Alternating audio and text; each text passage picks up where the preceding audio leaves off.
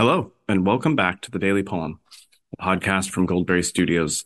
I'm Sean Johnson, and today is Tuesday, October 24th, 2023. Today's poem is by Carl Sandburg, and it's called Mummy. I'll read it once, offer a few comments, then read it one more time. Mummy. Blood is blood, and bone is bone. All bloods are red, and all bones white. The beginning is being born. The end is being dead. The magnificent repeated themes of line and color forming the final exterior of a pharaoh mummy try to appeal otherwise and fix an affirmation of the blood there yet, and the bones there yet. Nevertheless, and for all the exquisite patterning, the blood is dry as dust, and the bones obey no voices telling them to rise and walk. Some such pharaohs are born with a name, one more of a line of names. Some such pharaohs die with music and mourning, and sleep under careful epitaphs. Yet they, and the scrubs, the rabble, the hoi polloi, end in the same democracy, to never fail them all, to be true to each, to render the blood and bones of high and humble the dust of homage.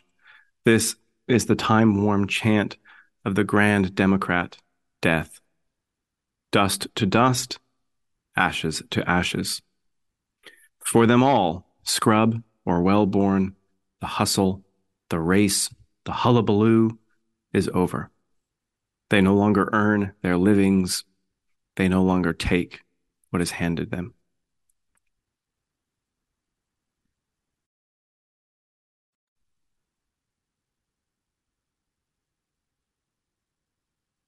Carl Sandburg is a 20th century American poet born 1878 and died 1967. He was considered by many to be not just a great American poet, but for a while, at the height of his career and popularity, the great American poet. During a time when there was some stiff competition for a title like that. At the time of his death, President Lyndon Johnson said of Sandburg that he was more than the voice of America, more than the poet of its strength and genius. He was America.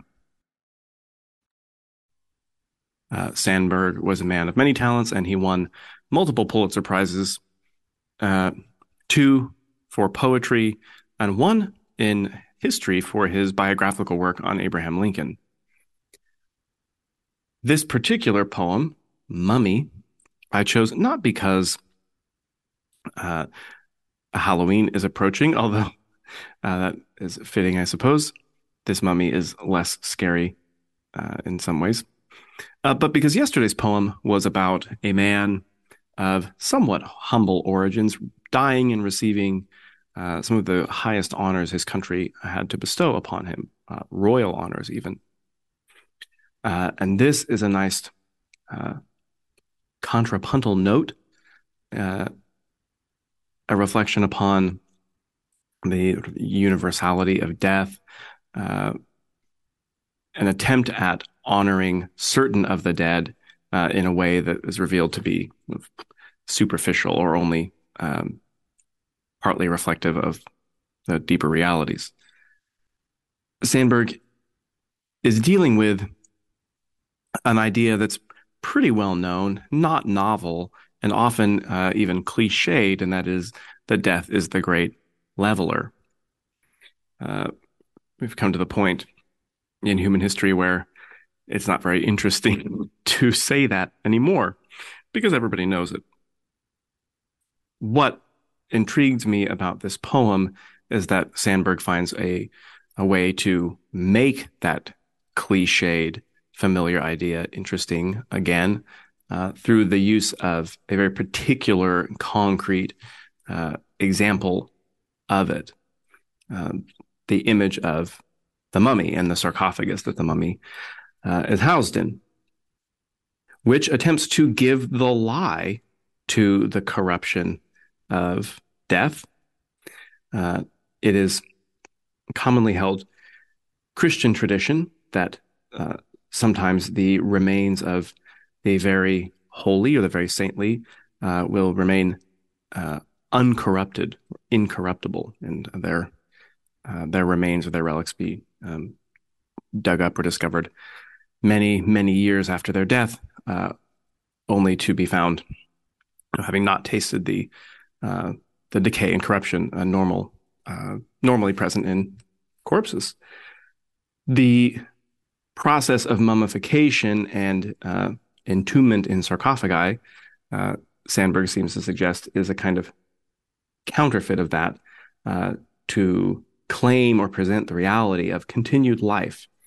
So the likeness of the pharaoh is painted on the outside of the sarcophagus, uh, very much alive and full of color to appeal otherwise, as he says, that there really is blood in those veins still, really bones in those limbs still, when in reality, there is nothing miraculous about being a pharaoh and then dying. You're no more likely to spontaneously rise from the dead than the next person. And then we come into the cliched idea, which Sandburg leans into. He seems to recognize that and admit that this is a common ageless concept, that death is the great leveler. He calls it a democracy, and he says that its great chant is this universally familiar phrase, dust to dust, ashes to ashes. He uses, though, the modifier time warm, not time worn, which might be the form of the word that we're most used to or expecting to hear, but time worm, WORM, which does something intriguing. Sort of shakes us out of the cliched language we are expecting to hear by throwing in a familiar but then seemingly out of place word. It still gives the impression of the more familiar word, time worn. This is a chant that's worn by time. It's old, dust to dust, ashes to ashes. But the presence of the word worm within it is startling enough to make us take a second look, and then is clever in its own right because it suggests that universally common decay, the worm that devours all who enter the grave. And then the last twist is that whereas a select few end up enjoying the privilege of mummification by a special priesthood that's also comprised of a select few, in reality, everyone gets a kind of special treatment. He presents death not in the traditional way that death is often personified as the great enemy. He may not be ruling out or negating that understanding of death, but here it's also an equal opportunity mortician. Death embalms everyone. Death mummifies everyone. Death doesn't discriminate amongst its clientele. The rich and the poor alike get the same services. There's one package deal when you come to death's funeral parlor, and everybody gets it for the same price. And there's a kind of gift that's given both to the poor, who no longer earn their livings, they no longer have to toil, but also to the rich, those who are born into a position of power and privilege and wealth, like the pharaohs who are born with a name, one more of a line of names. There's a sense in which there's no freedom there either, I guess, unless you're a member of the British royal family, but we'll don't have anything else to say about that. One imagines a pharaoh couldn't just quit being a member of the royal family and then give some Oprah interviews. But they too are bound to a certain way of life, and now they too are delivered from it. They no longer take what is handed them. They no longer have to take without giving or labor in a mode that is largely exploitative. Uh, they, like their poorer counterparts, are equally free in death. Here's Mummy one more time. Blood is blood and bone is bone. All bloods are red and all bones white. The beginning is being born. The end is being dead.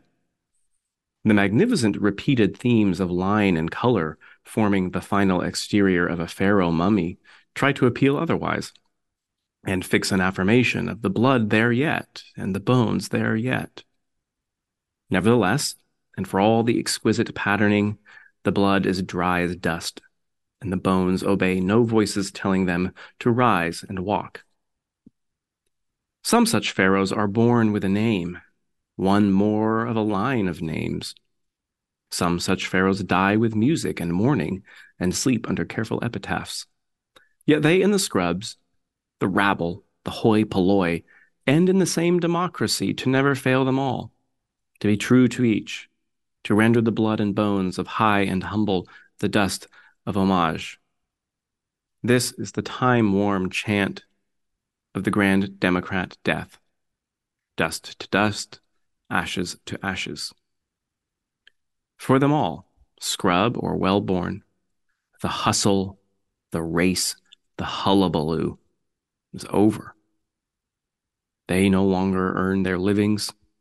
They no longer take what is handed them.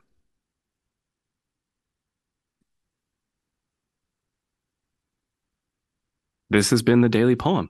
Thanks so much for listening. We'll be back tomorrow with another poem for you. To listen to past episodes or to support the show, visit dailypoempod.substack.com. For all of us here at Goldberry, I'm Sean Johnson. Until next time, happy reading.